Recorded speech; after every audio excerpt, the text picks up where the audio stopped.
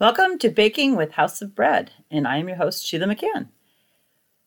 The croissants. Well, we probably associate croissants with France. It actually originated in Austria. For some reason, though, I think we think of, the Parisian cafes, and they're drinking espresso drinks and eating croissants. By the way, that's not too far from the truth. I went to a semester in law school in Paris. And I remember all those outdoor cafes and all those people eating croissants, and I love their croissants and their baguettes. What I didn't know at the time is that the French government subsidizes the baguettes. And so it was like the equivalent of a quarter for really good baguettes. And I was pretty broke at the time, so I pretty much lived on baguettes, cheese, avocados, and yes, I had my regular croissants, and their espresso drinks are really, really strong. And I really didn't drink much coffee then. And anyway, I couldn't drink their coffee. It was way too strong. I might go back there at some point and try it again because I really like strong coffee. What croissants are is they're historically crescent shaped. So what it is, it's layered with butter. It's rolled and folded several times in succession, and then you roll it into a thin sheet. And the whole technique is called laminating. And the process results in a layered, flaky texture similar to a puff pastry. Now, this is not really a health food, but rather a delicious, time-consuming treat. And when I say time-consuming, I mean time-consuming. So if you enjoy the process, then I always encourage people to, bake at home because they know what's in it. But at the same time is, if you are in the business of baking, I would take a long, hard look before I invested in learning how to make croissants. So my trajectory is that I wanted to do croissants. So when I first started House of Bread, I didn't do croissants, but about 5 years into it, I'm like, let's get these croissants down. And at the time, you couldn't really get any decent croissants that were frozen, pre-made, or just get the laminated dough. I started researching it and started making the croissants. Well, the issue that I had at House of Bread is that, first of all, we bake most of our goods at 350 degrees. And then what we do is we do the harder crusted style breads, which are better baked at a higher temperature. We do those at the end. It works for breads, right? But it doesn't work for croissants because you miss the whole morning business. And then I went through all the process of making croissants, and I'm going to go by step how to do it. But it requires refrigeration, and then taking it out of the refrigerator and rolling some more and add more butter and then refrigerating it again. And you really can't have a hot environment because the butter starts melting on you. And butter is one of those things in baking, it's very temperature relevant. And what I mean by that is that when your recipe says to use cold butter, you use cold butter. When it says slightly melted butter, slightly melted. And when it says completely melted, you completely melt it because it does affect it. In the croissants, cold butter, what happens is that it expands more so in the oven process. And when it expands, it has pockets, and that's how you get the flakiness of a really good croissant. And it takes a long time. I, have an ego. And so I really was proud of my croissants. It took me a long time to get them right. The only problem was that I really didn't have much of a market for them. I mean, granted, we're House of Bread. And I did sell some, but all that process, I sold 6 to 8, maybe 12 on a really busy day. And so it just didn't make financial sense for us. But I don't want to discourage you from trying it at home because a truly scratch-made croissant, you can taste the difference. I'm assuming because you're listening to this podcast that you're a foodie. And so like anything, sometimes it does take the time to make a really good product. It just wasn't that profitable for us. I am in the business of baking, and so it's important that it is profitable, especially since I've franchised the concept. And that was really what I learned because I was going to open this bakery and we were making croissants and it wasn't really turning out. I'm trying to teach these people how to make croissants. And then that takes away from really training them how to bake bread, which, was the main thing that we provide. I am going to tell you the truth. I gave up trying to make croissants a long time ago, and we just didn't have them on the menu. And then I ended up, it was one of my franchisees had these croissants, and she thought they tasted really good, and they came in frozen from the bakery supplier. So I said, well, let me see. I'll try them out. So I did try it, and it did taste pretty good. And then I did some research, and now the frozen laminated doughs you can get are substantially better. So what we use at House of Bread, we get the dough, and then we shape the croissants ourselves, which also allows you to add in fillings. And we do a chocolate croissant, and then once in a while we'll do some other fillings, but generally it's pretty much just a chocolate croissant. That took a long time for me it was hard for me, I should say, to make that decision, because one of the things about House of Bread is that we talk about how we scratch make everything, and then buying the frozen laminated doughs, it seemed to me that it wasn't very authentic, and I struggled with it. But then I kind of realized that, hey, I'm in the business of providing the baked goods that people want, not what I think they should want. Like, I think they should have paid for my handmade croissants. I mean, I probably would have had to charge $10 to make any money off them, but I think my price point then was like $3, and it just didn't make sense. I think if you have a business that you are more of a coffee shop, I think you could sell a lot more croissants. Or if you're more of like a French type bakery concept where people are going to expect or go there naturally for croissants, then it could make sense. It just didn't make sense for us. And so we try to stick with our niche, which is breads.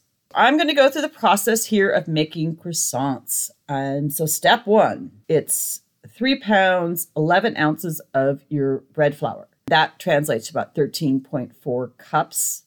And I'm going to include there's a website that has a flour ounces to tablespoons and a conversion table and calculator, and it'll convert back and forth. And so it's kind of an easier thing to use. And then a pound of cold butter. In the United States, the bigger bricks, they're generally a pound.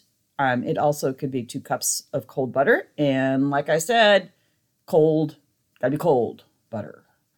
And then 2 tablespoons of salt, and then 5 cups of cold water. And you use cold water because you want to try to keep the butter cold. Okay, so you mix the flour and butter, and if you use a mixer, it's just a medium speed, right? You don't want to do high speed because it will melt the butter again. So it should look like cornmeal. It usually takes a few minutes. And if you want to use a whip and some muscle, then you certainly can do that. Or you can also use a pastry cutter and cut the butter into the flour. And then when you get to that stage, you add the salt to the water, stir it well, then add both to the flour and butter mixture. And then you mix it again for a few more minutes until it's smooth and it's kind of a bit springy. And if you need to add a little more water, just add a tablespoon at a time. And then you want to take your dough and you turn it out into a lightly floured surface. And when I mean lightly floured, I mean lightly floured because you don't want to end up with a dry croissant. And then you pat it together into a rectangle shape. And think of a piece of paper. That's about the size that you kind of want. And then what you want to do is wrap it in plastic wrap, or what we do is we just throw it into a bread bag. And then you refrigerate it for at least 30 minutes. I mean, you can refrigerate longer, but it's got to be at least 30 minutes.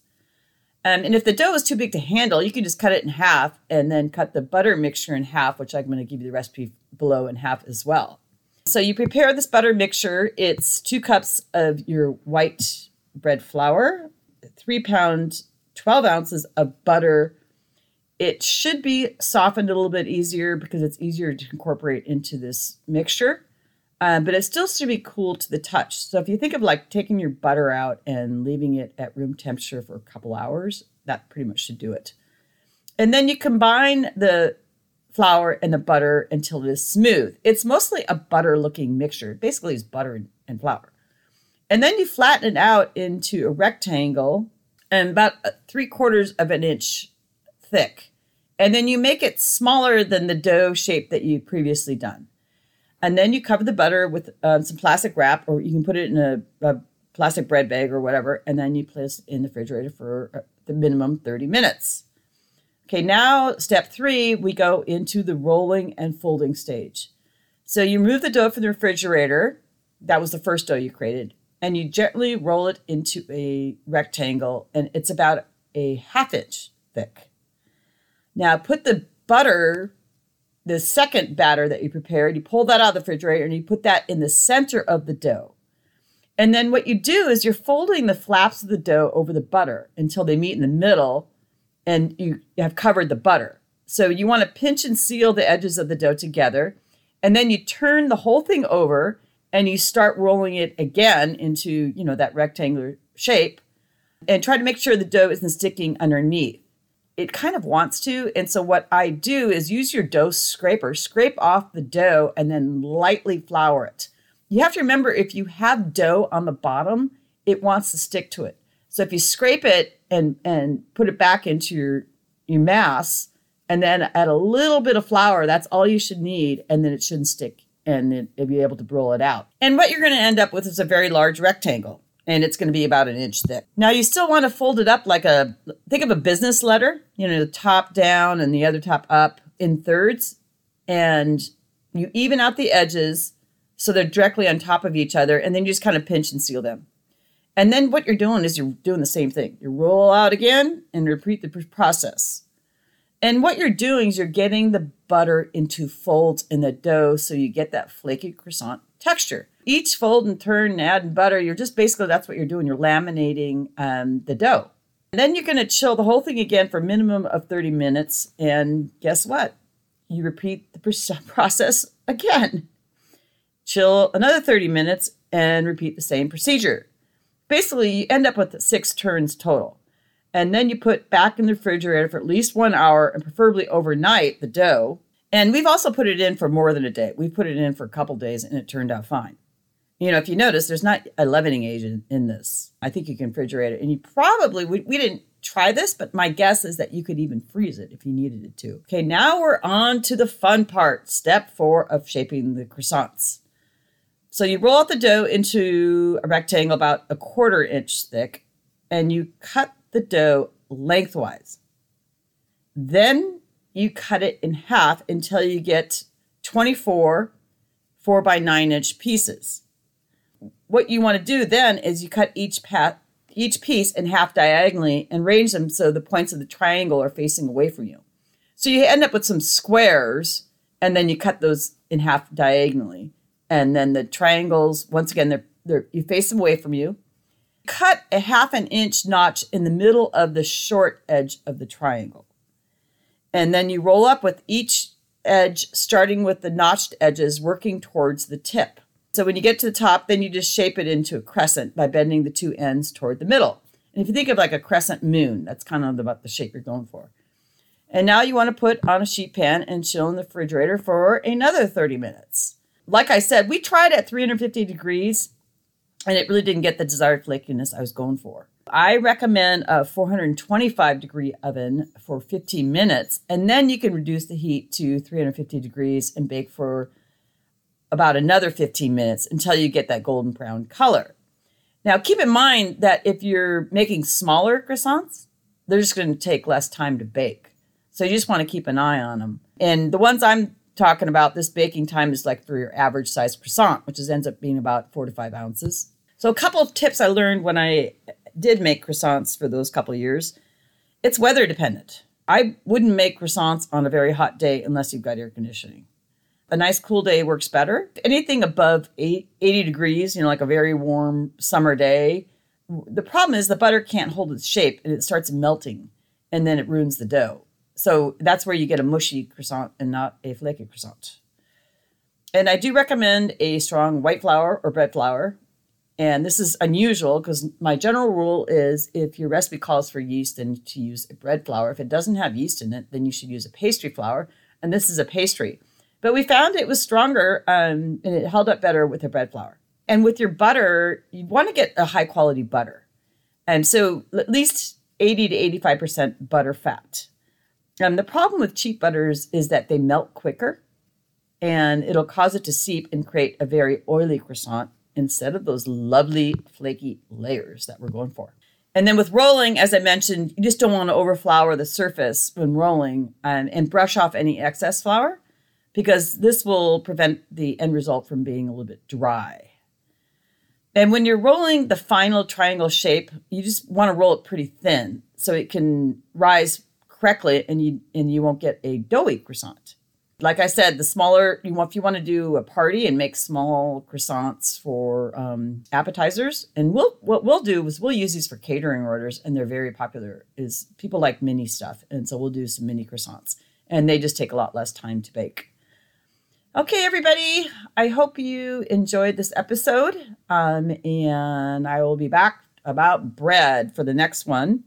And I got some good feedback on people that were interested in another of a business about baking episode. So I have my agenda coming out for 2022, and we'll get back to some bread recipes. Then I thought we would go into a little more of a business episode and maybe do some interviews with other bakery owners. So until next time, everybody, happy baking.